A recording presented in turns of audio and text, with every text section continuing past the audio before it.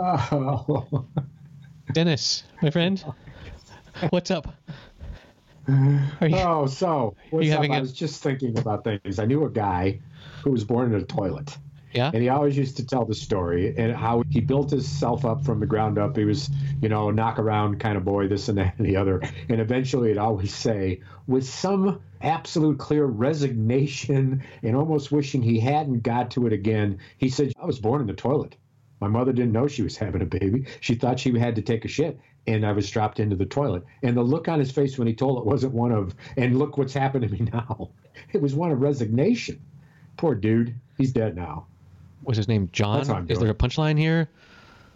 What? It's a story. You can. It's the first story of the episode. Well, that's fucking You dark. said, "How are you doing?" And I said, "I was thinking about this. Do I need to give you a replay already? Are you in your dunderhead mode? Are you thick-headed, thick-skulled, thick-browed? You are that's- thick-browed. I can see it. It's not so much of a mode as a genetic predisposition. as a commode. Oh, come on. That's the second attempt at being clever. This one worked. Okay, I'll give you I 3 out forgot of the first 10. one already. I'll give you a 3 out of 10 since you started scoring me last week. That's a good story. I'll give it a 5 out of 10.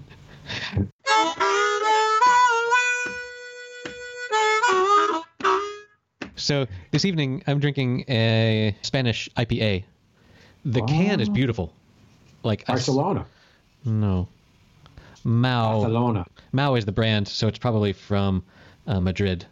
In Madrid, they only drink a beer called Mao, which you would Is that think it? you would think that's communist, but yeah. And so this is a session IPA, but it's a beautiful can. And in fact, like the top of the can is black. It's like, oh, cool. I've never seen it. And it's just really That is pretty. weird. That is very. And it jumped out at Never seen me it. at the supermarket, and I was like, what the hell? I'll try that. Gotta try to taste that. It's really quite. And as it stands, It's really quite bad. quite good. But Oh, is it? yeah. Oh. But I bought like a 6-pack. Well, maybe I'm not you'll gonna throw it by the away. third beer. The thing to do is drink it all in one night, and by the third beer, you'll like it. And eat a lot of potato chips, so you're really thirsty, and you'll like it. You say, "Oh, yeah." About the third beer, you say, "This has become satisfying," as you're gagging on potato chips and choking down a third beer or That's- guzzling it down, whatever you're. So I am finishing my happy hour part 1 with the missus, which is finishing up my doers, and I'm about to switch to. You understand my favorite of favorites. I told the story of buying more than I usually do because I got tired of going to the store. There it is. Whoop, there it is. Mm-hmm. Oop, there it is.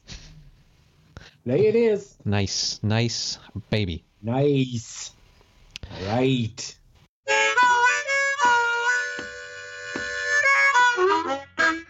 I am upset today. Oh, no. I'm- Why are you upset, little Eric? I'm Oh. kind of angry. Eric is upset, listeners, and angry, too. Yes. Oh, I would like to vent my frustration. okay. So today, while my kids were at school, my wife and I, and other people who I will mention shortly, received a mobile message, like an SMS, a WhatsApp message, from our school, from the principal, saying, so There's it- been a case. Indeed. It read, as you know, there was a child in the class that was quarantined last Thursday, and their test has come back positive. But per protocol, we see no need to quarantine any other children. So, first of all, the use of "as you know" is fucking bullshit There because wasn't nobody preceded by knew. a No one told us anything. It was just There wasn't an email that preceded it. No. It was an announcement about a case. yeah. And so we were like, first of all, okay, so fuck you on many levels. First of all, the use of "as you know" without having previously informed us is really bad. Having not previously informed us is pretty bad. And then going on to tell us that we see no reason to protect your children is also like, what the fuck? And so I shouldn't have, but I responded. Your first initial response, any editing? Or was it your second or your third response? How long in the day did you finally press send? How many times did you start it? Give me the details. Oh, Or was it just right away? I thought it through for a while, but it was okay. So first of all, another bad communication point is my wife and I receive 2 copies of every message that they send out to the whole school because we have 2 children and each of them apparently count as needing a message sent to us. So whenever there's a message sent to the parents of every child, we get 2 of them. This one, there was only 1. And they said a child in the class. Didn't tell us which class. Didn't tell us anything. Just nothing. My wife wrote back and said, what do you mean we didn't know anything? Which class are you referring to? And we got the message back that it was my son's class, the 2nd grade class. So that was more information than we had before. And of course, I guess it's reasonable that they don't tell you the name of the child. But again, it didn't take long to ask the children when they came out of school, hey, who hasn't been in school lately? But so I responded and I said, You're fuckface. Yeah. I said, why didn't you tell us? First of all, fuck you. Yeah. As I didn't know, you know I didn't know, so you lied twice. You lied when you wrote it, and you lied when you sent it. Number 1, so fuck you there. Number 2, and you're lying now as you read this. Fuck you for not. Okay, good. Let me hear it. No, I said that starting with as you know is. I feel is inappropriate because we had no previous communication about this. And the principal wrote back and said, oh, that's just a little colloquialism that we use here that maybe you wouldn't understand.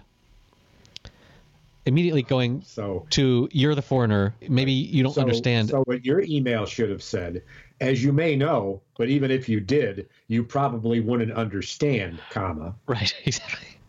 Right? He meant to say more about your shortcomings. Okay, a little colloquialism. Right. What is it, like starting a thing with "Dear Sir"? Is that the colloquialism? No. You lie and fuck. It's like, you're not in and I double checked with all the other parents. Words are words. Spanish, English, whatever. As you know, is previous knowledge. Right. Exactly. What a dick. Yeah. Tell him. So anyway, pissed. I'm gonna send that fucking guy an email. You forward me that email. Okay. Trust me. So the other I can only help you. Yes. You could send an email, but he wouldn't understand. No, I could send an email, but then he'd read it and say, I already knew that. So the other thing that annoys me is the fact that they only sent it to the parents of 1 class means that if there were a sick child in any other grade, we would have no way of knowing because they wouldn't inform us. Yes. Like the fact that we have two channels from different classes to receive the information, and they only send it on 1 channel, lets me know that there's no, like, if any other child was sick in another class, we would have no way of knowing, right? Why wouldn't they just issue a weekly COVID status report? Exactly. Like, I want to know how many kids transparency. How many kids were quarantined because they had a fever? How many kids were not sent to school because they have a relative that tested positive, because I know of at least 1 or 2 of those, and how many kids have tested positive? That level of transparency would be just fine, and then we could make our own decisions. But the fact that they're hiding information just annoys the living fuck out of me. It's not so much that they're hiding it. That's a more it's subjective accusation. The sin of omission, is indeed a mighty sin. It's indeed a mighty sin. It shows actually something that's even worse than a lack of judgment. It shows a lack of intelligence.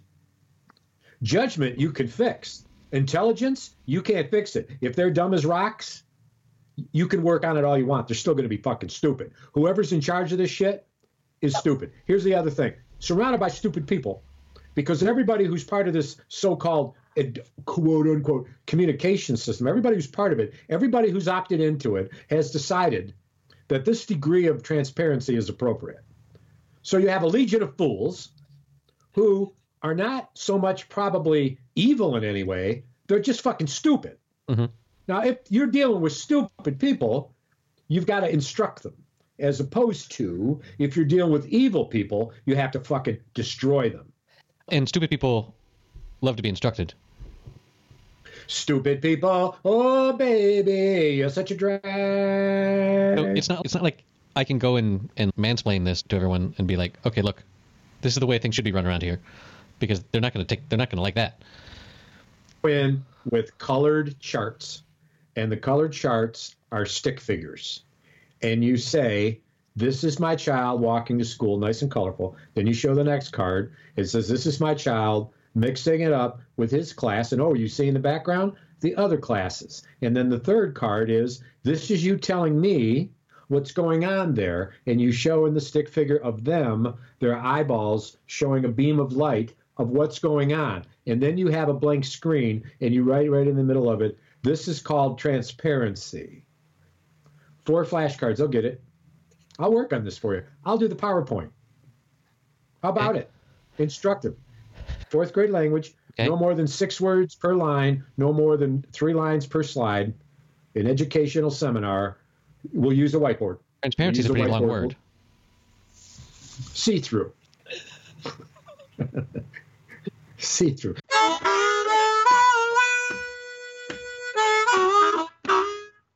So did you see the shit online about over the holidays of Melania Trump wearing a white dress that was apparently see-through when it rained at an event? No. And the news outlets are. It was 4th of July, so it was sometime in old feed apparently, but it came up somehow. And it described seeing, I got a kick out of this, seeing the First Lady's nipples. And it was a juxtaposition of the formal term, the First Lady, which was capitalized, right, and nipples, which wasn't. I wonder if nipples should have been capitalized. They are, after all, the First Lady's nipples. The first nipples. Think about it. Think about it. You got to have respect for the trumples. For the first Call nipples. Call them trumples. Trumples. Yeah, let's not do that. Trumpelstiltskin. Hey, so he's talking now about... Wait, Trumpelstiltskin. Trumples kilts. Trumples kilts skin. He's Gross. Scottish. Trumples kilts skins. And the picture is Trump in a kilt, lifting it, showing his junk, which is fucking on fire. In his nipples? But you can see through the flames that it's the size of a fucking little mushroom cap. Oh. So it's the size of a nipple. It's called a trumple. It's called a skittle.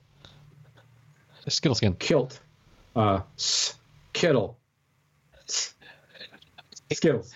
Where's that whiteboard you were talking about? We need to work on this. It's in my head. It's in my head. Wait, let's erase it. Oh, no.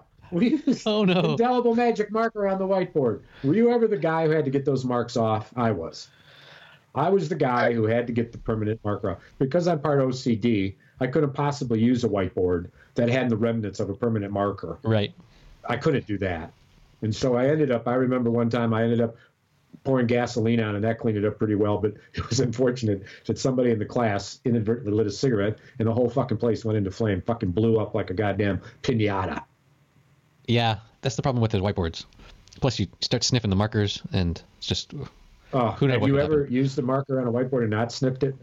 Because I never have. It doesn't matter how many people are there, whether I'm giving a training in a fucking nunnery. I will fucking sniff it. And I always look at the audience and say, I do that every time. And they get it because they all do it too. You might have done it on They all break out their magic markers and they start sniffing them. 3 or 4 people take out their valises. They got them. They sniff them. The women, some of them reach in their purses. They got a Sharpie. They sniff it. Everybody sniffs for a second. And by the time I open up my first line, everyone thinks it's fucking uproarious.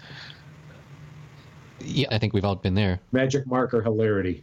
And different colors you sniff make you act different ways. When you sniff red, it makes you crazy when you laugh. And when you sniff black, it makes you humor dark.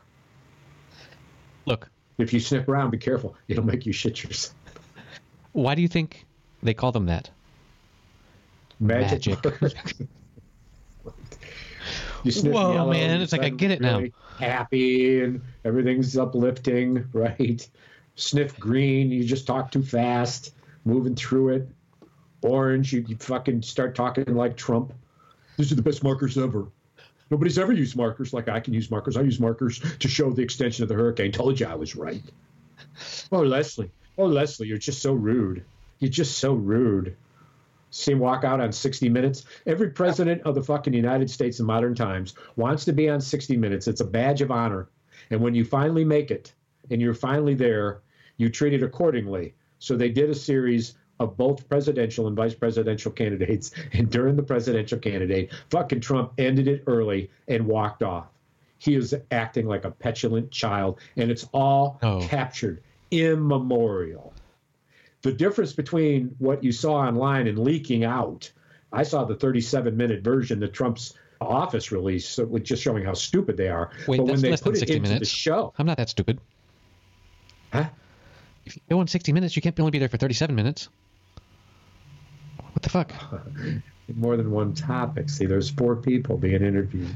Oh. Up to 37 minutes. They might take for an hour to get 10 minutes, whatever. Like this show. Jesus. But this is a rare 60 minutes in that they don't necessarily try to get the goods on you. They actually don't ask you any so-called tough questions that aren't already clearly the questions they're going to be asked. Right. It's not journalism.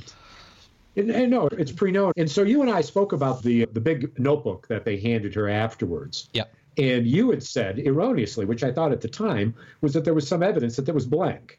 And I said at the time, as a guess, which ends up to be true, that it was probably full of every email, legislative action, different things going on, minutes of meetings that ever touched on healthcare. I was absolutely right. Where did you get information?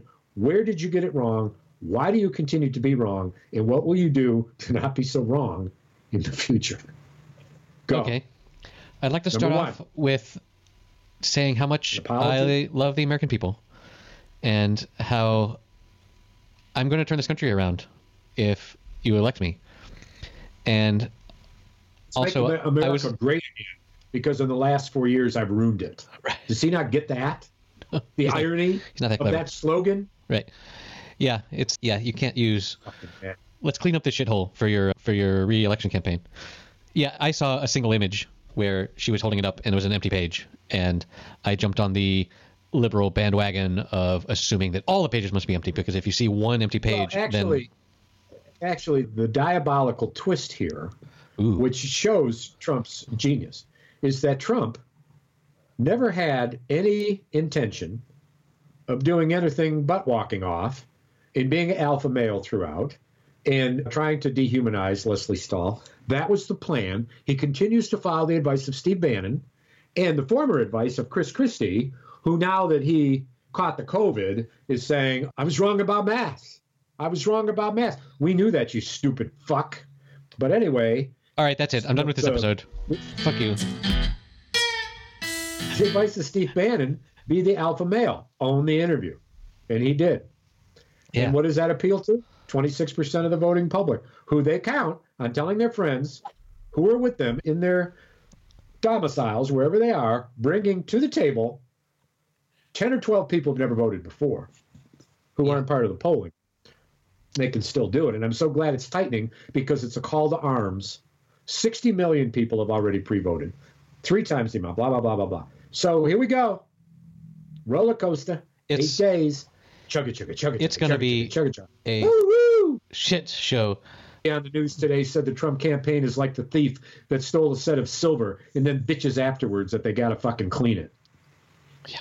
I hate cleaning all the shit that I've stolen. I hate polishing silver I stole. Yeah.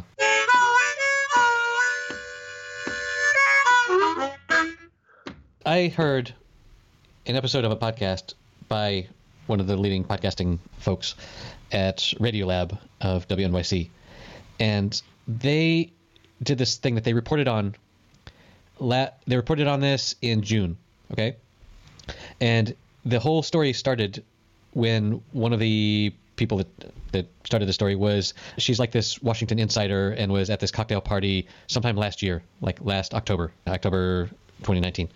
And they were just talking about Trump as anyone in Washington insider cocktail parties do.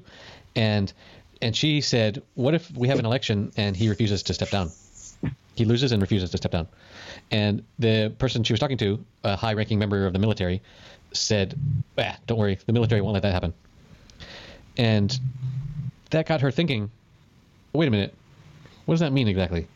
What branch of the military, who in the military, if the president won't step down, who's going to come and pull him out of the Oval Office kicking and screaming? The military has no role. It's actually the Secret Service. Okay, but... That's true. Whoever said that's wrong, because they don't have a role. Well, hold on. But if the Secret Service are loyal to the president, then what? It's a question of... Well, they're not. They're not. It's not. You don't need to pose a hypothetical when the truth is self-evident. Okay, but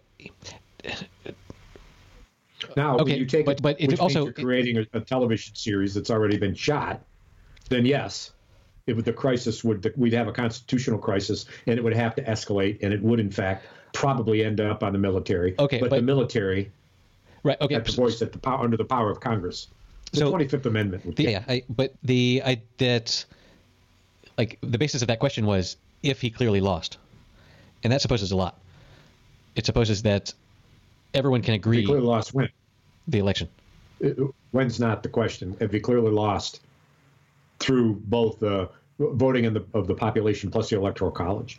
I mean, he's running now on an idea that he could win the electoral college by one vote. That's his campaign strategy now. That's why he's going to Bangor, fucking Maine. Okay, right? but listen for a second. It depends on who is counting and how. Because if who counts the votes, first of all, and who are the electors, and we already have this concept of what's it called, a disloyal elector or something that chooses to vote against the majority of their states has chosen. I forget what it's called. That has happened a couple times. But so it's going to come down to ballot counting and who do you trust to count ballots. And if one side of the country says, yeah, you claim that you've counted 1 million ballots, but how can we believe you? Why would we believe that you're lying? And the other half is, no. It's interesting you say this. We really did. But so anyway, what they did in this episode is they did a war game where they got experts in politics and they assigned everyone roles of, okay, you are the Biden campaign, you are the Trump campaign, you are Fox News, you are MSNBC, you are CNN, you are the Facebook or whatever. And they ran through these different scenarios of, okay, what if it's ambiguous? What if we're not really sure who wins for several months? And what would that look like? And what would all the sides do to try and take power and to try and fight this and that?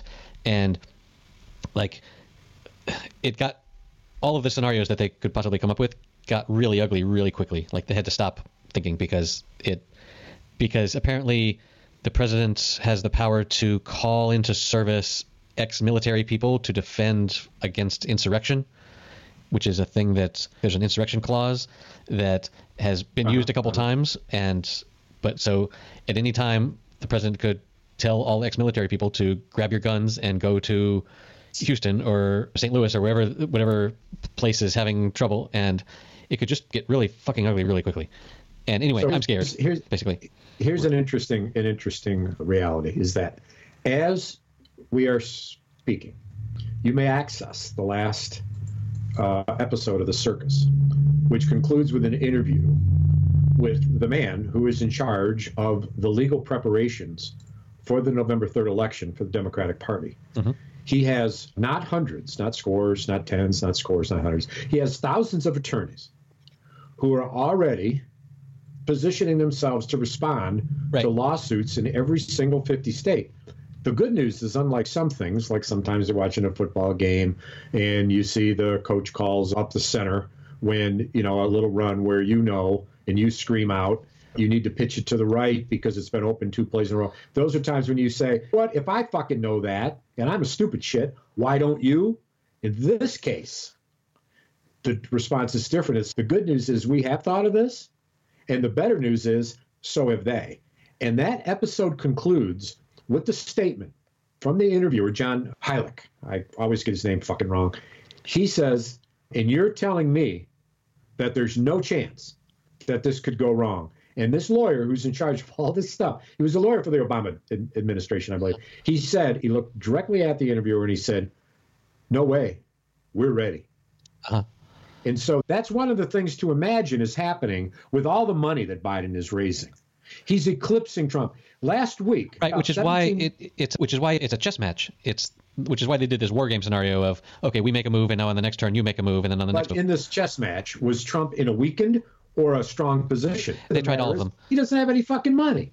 Yeah, but he doesn't have any money to pay 1,000 lawyers. Okay, exactly. But what they did have was, what if he did this on social media, and what if this was retweeted around the world on social media?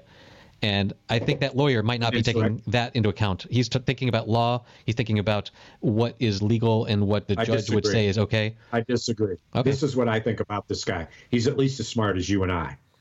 And if either you and I have any fucking idea that comes to our head, it's already gone into his head. Unlike you and I, he's getting paid a lot of money to think about these things, and he has a team of people to think with him. The odds that there's something that you or I can think of that he hasn't thought of is fucking nil. There's nothing.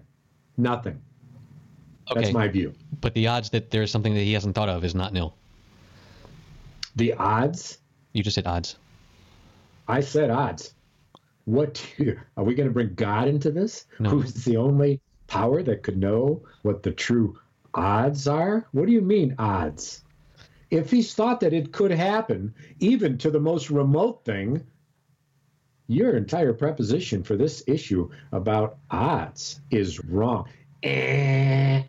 Fucking the people that I was listening to air.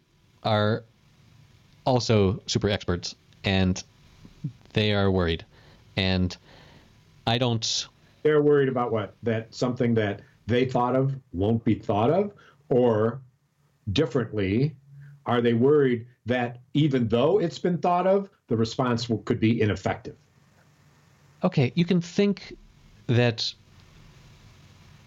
Trump will nuke California because they voted all liberal, right? That's not saying that you've thought of that and you have a good response. Like, you don't have a good response to that. That's a total disaster.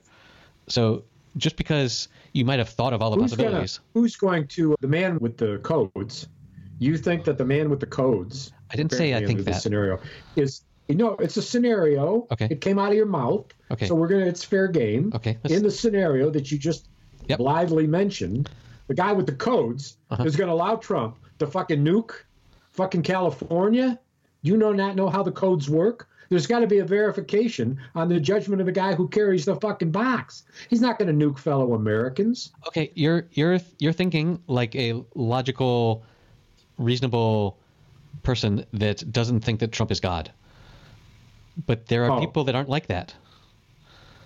Like, you think the guy carrying the code box thinks Trump is God? He's a QAnon guy? I don't know that he doesn't. That's a possibility. Let's go there. He's been recruited. It took 6 years to get him there by QAnon. He thinks Trump is a god. He's just waiting around until Trump says, you know what, bro? We're going to fucking nuke California. That cocksucker, he's fucking done. All those liberals, Kamala Harris, that's where she came from. Fuck them. Oh, that's plausible. Is that what you're saying? I'm saying that at this point, I don't know what is plausible, because look at where we are. Shit, like the fact that there's so much doubt being stoked to so many people in that this election is rigged means that no matter what happens, probably Biden will have won, will have had the most votes. But how can you convince 40% of the country that's true, and the 40% of the country that is heavily armed? Percentage is too high, way too high. 26. Okay, 20% of the country, 70% of the gun owners. Powerful 20. Yeah. Oh, that's not true either. 70% of the gun owners. No, of course not. No, that wouldn't be 20% of the voting public. You might want to get that. I don't know. Pulling shit out of my militia. The militia leaning. The same episode of the Circus interviewed militia members in Atlanta, Georgia. And it was interesting because it was filmed on the government complex with the Capitol in the background under this awning that's a protected walkway to get from the Capitol building to these legislative office buildings and whatnot. And in the place where they sat, I've sat and done some prep work for a meeting I had in the building. And there was something unnerving about listening to these guys talk with their guns and their preparation and their politics and whatever in this interview. Something unnerving about it all happening in a place where I actually sat.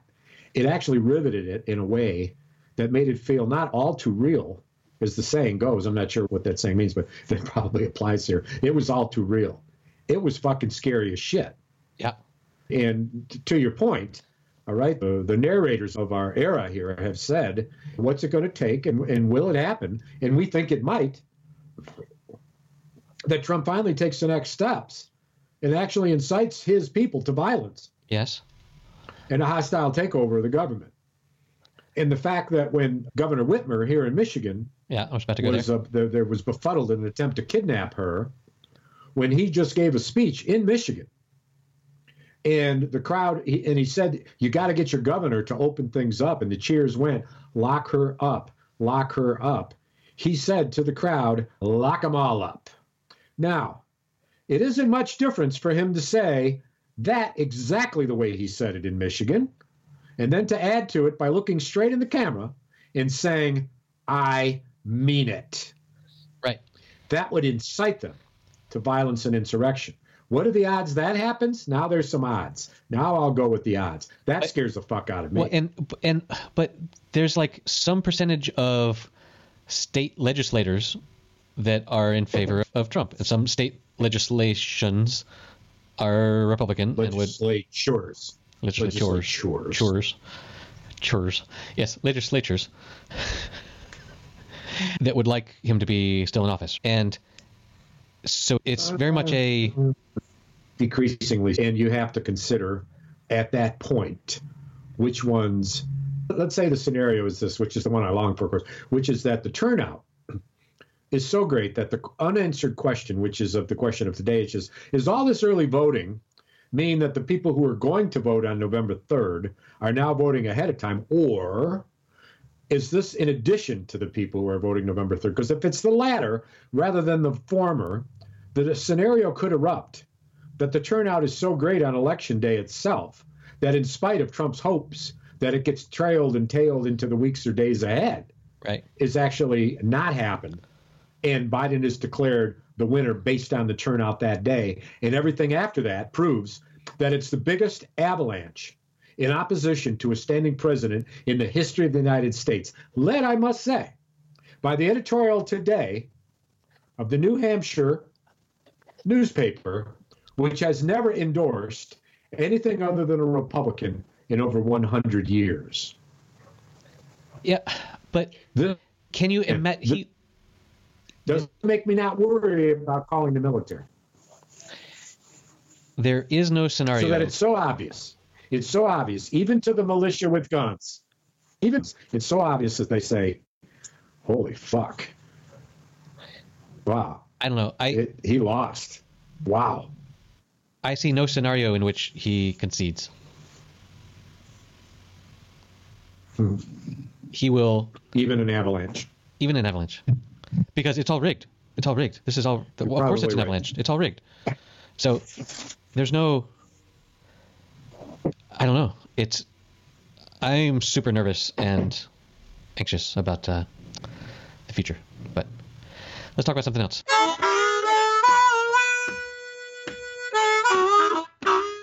Or another one.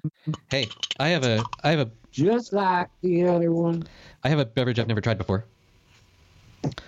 Drink your beer down, friend. It's a cider called. These bad times will soon end. Called Ladrón de Manzanas. Ladrón. Ladrón means thief. Thief. Ladro is the bark of a dog, and if you want to make something bigger in Spanish, you put an on the end of it. So ladrón is like a big bark of a dog, which is also the word for thief, which I like. And this is Apple Thief cider, and they have a little fox as their logo. I don't know if you can see that. Oh, Swiper the fox. Exactly. Oh, you do have a 3-year-old, don't you? Yes. And this is a special version called Frutos Rojos, which is like Frutos Rojos, which is like red. Yes, strawberries and raspberries. Flavorful red. So I'm going to see. I've never had even the regular non. It's a great can. It's a great idea. I'm glad for the marketing, but I hate fucking cider.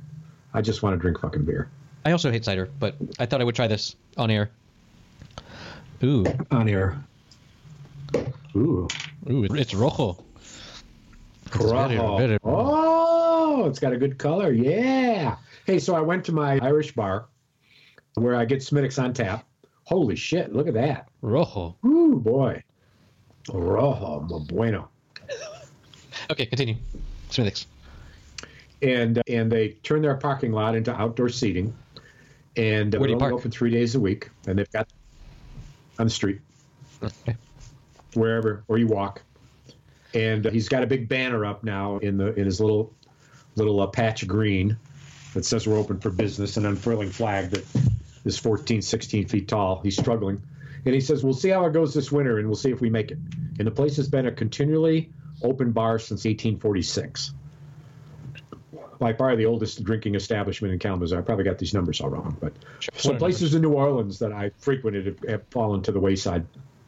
The saddest of which I want to talk about, and it's a bit of a tribute. It's called Mimi's, and Mimi's is in the neighborhood that's Marinay on the verge of turning into the Bywater in the 9th Ward, and there's a little set of businesses on the corner of Franklin and Charters in that neighborhood, and one is Mimi's, the other one is a coffee house that's been there forever, and then there's a restaurant used to be called Friendly's, and then there's a place called the Silk Road that serves Indian food, and then there's a newer place called the Franklin, which is right on Franklin, obviously. And so Mimi's has been there for some odd number of years, quite a while, and had actually an interesting place because it had two businesses in one building, both owned by the same owner. But the downstairs bar had a pool table, a long bar, sitting tables, etc., and had a certain kind of ambiance and a drink and a food menu shared by the building. And when you went up the back and you went up the back stairs, you went to another bar that was more of an eating bar and had a different ambiance, different artwork, and had balconies that you could look down over Franklin and what's the other street? I'll remember it in Royal a moment. Street. But Royal, that's right. Exactly. Thank you for that, Google. But Mimi's was the place where my wife and I had some of our happiest, wonderful moments, and many other, usually in the upstairs place, but sometimes in the downstairs. And then right up the street, right up Franklin, was another bar that had been there for ages that closed as well. And so I want to raise a glass to Mimi's and to Mimi herself, who frequented the place, was there a lot, of course, as any small business owner would be, and a remarkably charming woman, friendly, always dressed in a skirt and a pair of cowboy boots, and could always seen walking, knowing exactly where she was going in a small amount of time, because she was a resolute woman, as she would need to be in New Orleans as a businesswoman. And what she did 2 blocks from the house on the corner of Charters and Franklin, kitty corner from the Friendly, which also just closed after it had gone through its 3rd iteration of ownership, was that Mimi built on her two-story house an entire new 3rd story, which is done in a modern, eclectic style, which gave her a view of the Mississippi River, which was only a couple of blocks away, as you can see from the Google map. Crescent City Park, on the Strip, on the other side of the barrier, the Mississippi River, that Crescent City Parkway was where we would walk. And we would often come back from that walk in Crescent City Park, cross over Charters, go up Franklin, go in the front door of Mimi's, go upstairs and order some of the best fucking food. Small plates of fucking roasted salmon, mushrooms done in a mushroom sauce on a very flaky crust, these gorgeous seared romaine lettuce, mine with bacon and ranch, hers sans bacon, and some marvelous hunks of fish and different vegetarian. It was a fabulous place to go in with a fistful of cash and just have a great fucking time. So here's to Mimi's and Mimi herself. Cheers. Long live Mimi. Cheers. There we go. Bro. The Google description is a bi-level bar, draws locals for tapas and beers in a chill, quirky space with DJs and dancing upstairs. So we will post a link.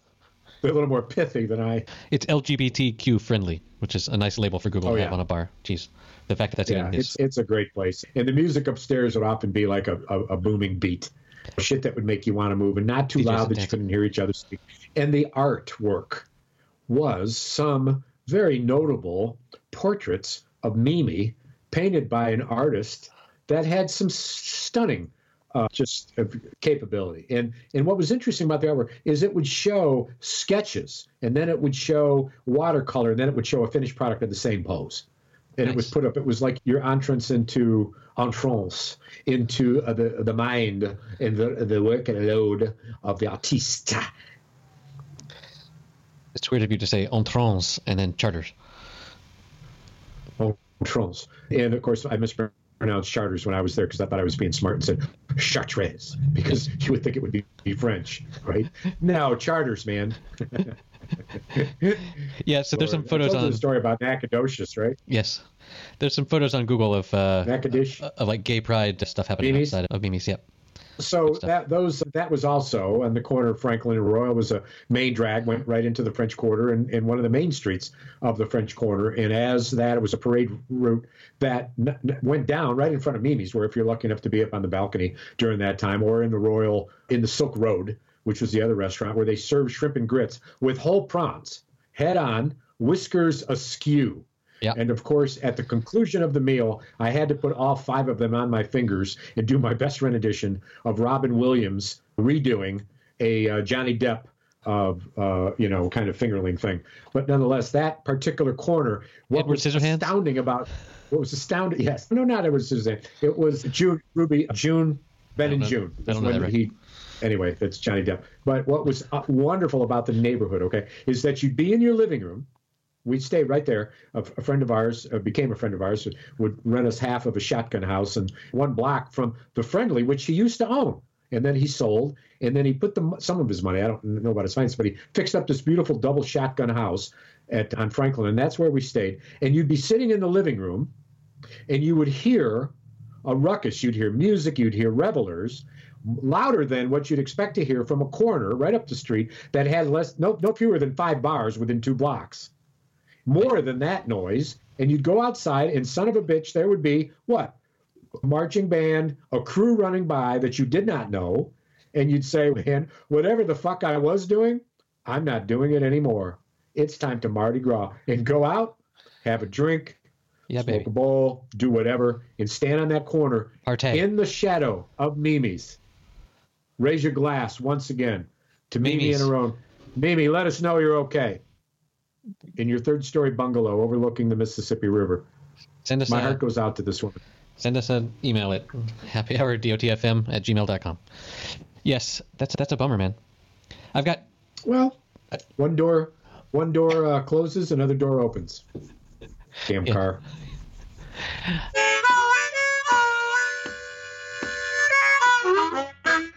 I've got a couple TV shows I want to tell you about. Don't know how available they are to you. One is by a stand-up comic who I had really never heard of, called Rory Scovel. He's from South Carolina, and he probably lives in LA now, but he does this improv. Like, he's got set stuff, but a lot of his stand-up is improvised. If you look on YouTube, there are sets where it's all improvised. But anyway, he has this TV show called Robbie, which I will put in the show notes, which is... It's about this. It's this sort of.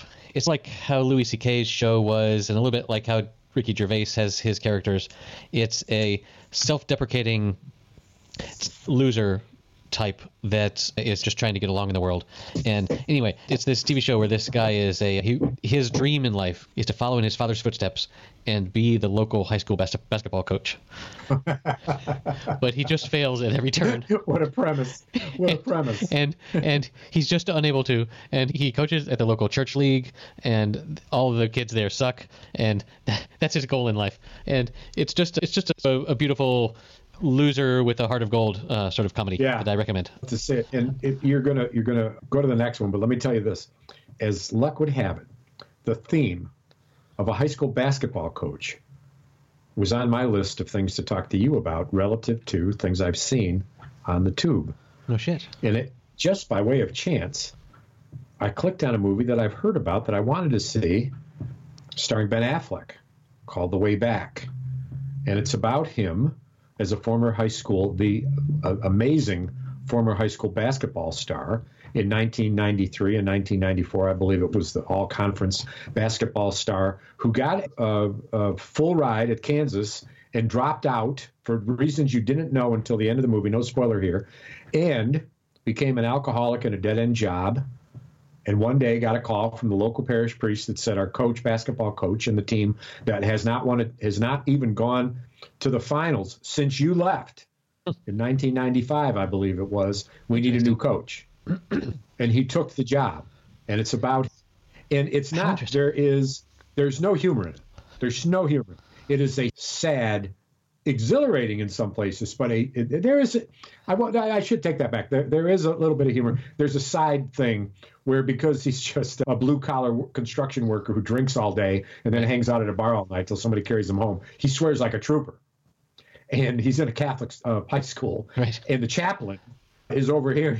He's at a game screaming out, Shoot the "That's fucking a ball." bullshit call, you Right. fucking pussy. Right. That's a bullshit call." And then the chaplain having to talk to him, etc. There's a couple funny places where he goes into a rage and swearing like this, and the chaplain looks at him and he says, "I'm working on it." Because his cussing is maybe just an iota less than what it typically would be. Wow, But that's weird. You just cued my memory to, there's this show on Netflix. It's one of these animated cartoon shows for adults, but it's also about a loser high school basketball coach, which is so weird. It had not occurred to me to draw the lines here, but it's also basically, it's all based on swearing and being an asshole. Like, it's not a good show, but if you're up for hearing some swearing, that's of a Netflix. The interesting thing about The Way Back is that it was filmed during a time, which I think, if I've got the time frames correct, it was following the recovery of Ben Affleck, the actor, through his alcoholism, which cost him, among other things, his marriage. And so I wanted to see how he did with that. It was the most touching performance I've ever seen Ben Affleck in, and I've liked his humor, I've liked his seriousness, I've loved a lot of the stuff he's done. I loved his Batman.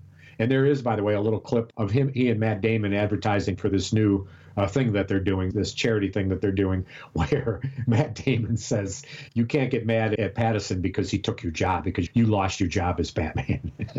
And he really ribs him. And Affleck says, "I didn't lose my job as Batman." And Matt Damon says, "Sure you did. You can paint it any way you want, but you've been replaced." It's very funny. Nice. But I've never seen him in something I would call touching. Complex, excellent. His bank robber movie was complicated and complex. What was it? Shot in Boston with Jeremy. Anyway, on and on. But this was a different acting from Ben Affleck than you've ever seen. I think he'll get some nods. He's rarely touching, for sure. I will give you that. Okay, so the other thing, I don't know if I shared this with you or it was with other people. This British show called Roadkill. Oh, yes, we corresponded about this. And it opens here on November 1. Okay, I have all 4 episodes, I think, and I've watched 2 of them. How'd you get it? Downloaded from... It fell off the truck, and I found it in the street. It was broadcast already in England. Yes, that's what I gathered from anyway, what I caught. We will put that... PBS or beginning. Yes, we will put a bit in that for later. Yes, Hugh Laurie. And I meant to tell you.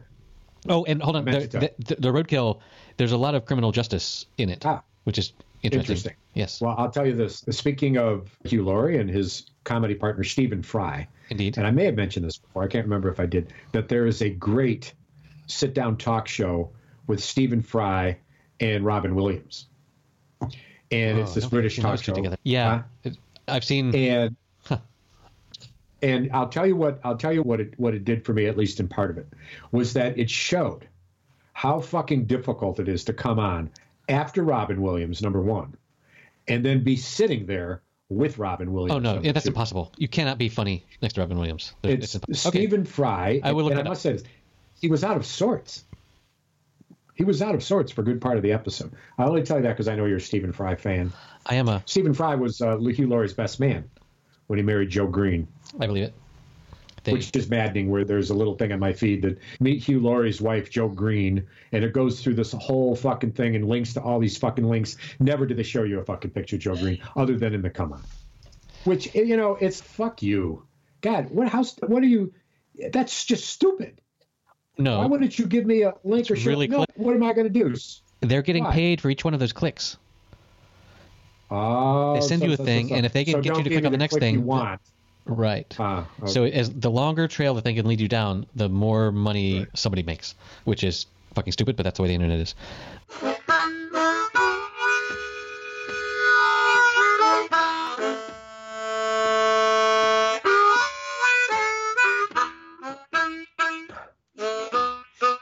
I also wanted to mention, this weekend I introduced my kids to a classic Oscar-winning film, many Oscars, called Titanic. And what a terrifying fucking movie that is. Oh yeah. It's a horror movie. Like the water is getting higher and higher, and it's horrific. It's in it, and the fact that it's more or less based on reality is not helping. I think more. Rather than less. Yeah. the dramatization is clear. Yeah, but, the love story is all bullshit, but the fact that so many people died in this particular way is pretty much given. And anyway, I learned several things recently in the last year about Titanic, and one of them was that the reason that it did so well at the box office was that some stupid percentage, like 15% of the tickets sold, were to girls between 11 and 14. Because of the love story. Because of Leonardo. Oh. And apparently, girls that age at that time, many of them saw it in the cinema like 8 or 10 or 12 times. Oh, really? That's why it wasn't individual girls. It was some girls that saw it a whole bunch of times and spent at that time $200 or whatever to see that film so many times, because there was just this social phenomenon of, oh my God, what a gorgeous boy this is. Oh, I mean, how old was he at the time? He looked 16. He was probably 18 or 19, I would imagine. But and gorgeous he was, for sure. Oh yeah. But what a character! However, winning passage in a poker game. I loved it. Yeah, it was good. It was a decent watch again. So the song Celine Dion, who sings the most famous song of an amazing soundtrack that was all over the place during that year. It was all over the goddamn place. But it's never in the name of that. It's never like the music is in the movie, but the lyrics are not. Maybe during the credits. Right. When she is on the head of the ship, his guidance. Yes. The music is there. That's when the music soared without the tune. But here's a fascinating little connection with that, and something that happened 2 days ago. And you can clip this and put it in show notes. Is that the current? I don't know. Let's see. He's probably the current number 3 golfer in the world. Justin Thomas was playing at the Zozo Championship. Was in a semi-residential area, and as he was hitting a 9-iron. 161 yards to the hole after a gorgeous drive. One of the residents was playing that song, and he had to not only get through his emotions because it was at the tail end, which he ended up losing. He ended up coming in third, and he had it in his grasp. But he also had to play through her singing that tune, the name of which is what? You find that real quick? My love will go on, near, far, wherever you are. I don't think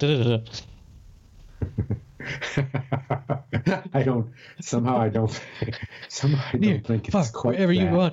My heart will go on. It's the name of it. And what's the sound like? Well, hold on. Let me get the lyrics up here. Every night in my dreams, I see you, I feel you. That is how. That doesn't tell me what it sounds like. That is how I know. Sing it. Across the distance and spaces between us, near, far, wherever you are, I believe the heart does go on. Once more, you open the door. You're here in my heart, and my heart will go on and on. Yeah. But what's more it sound Canadian. like? More Canadian.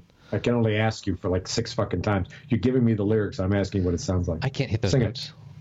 You can. Sing it in your own tone, in your own voice. Go ahead. I just did. You can do it. No, you just said it. Far. Yeah, that's. I don't even know that. I don't know the.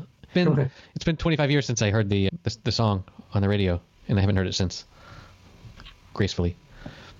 But yeah, it's a put it tragic in the fucking chat movie. room. Put the sound clip in the chat room. We got a minute, and we're well over an hour anyway. You can edit this out later. You got nothing better to do. What's the name of the damn thing? Name of the song? My Heart Will. Go on.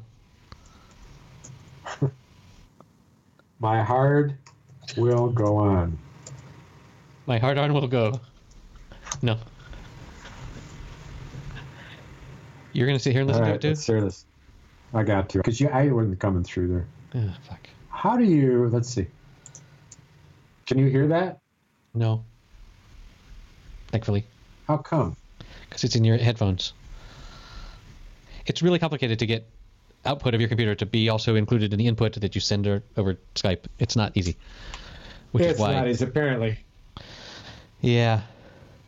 So as we're closing our episode of Happy Hour, as we're ending our time alone, I'll sing you a fable that makes you feel able It'll make you stand upright like a dog on a bone. You can excel in your life.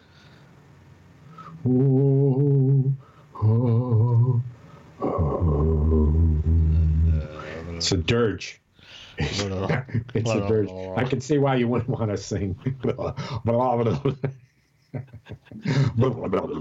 Good evening, Dennis.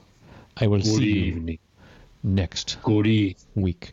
Next week we'll talk about my costume for Halloween, which will be a headless man carrying his own head through the crowd. A dead from COVID-19.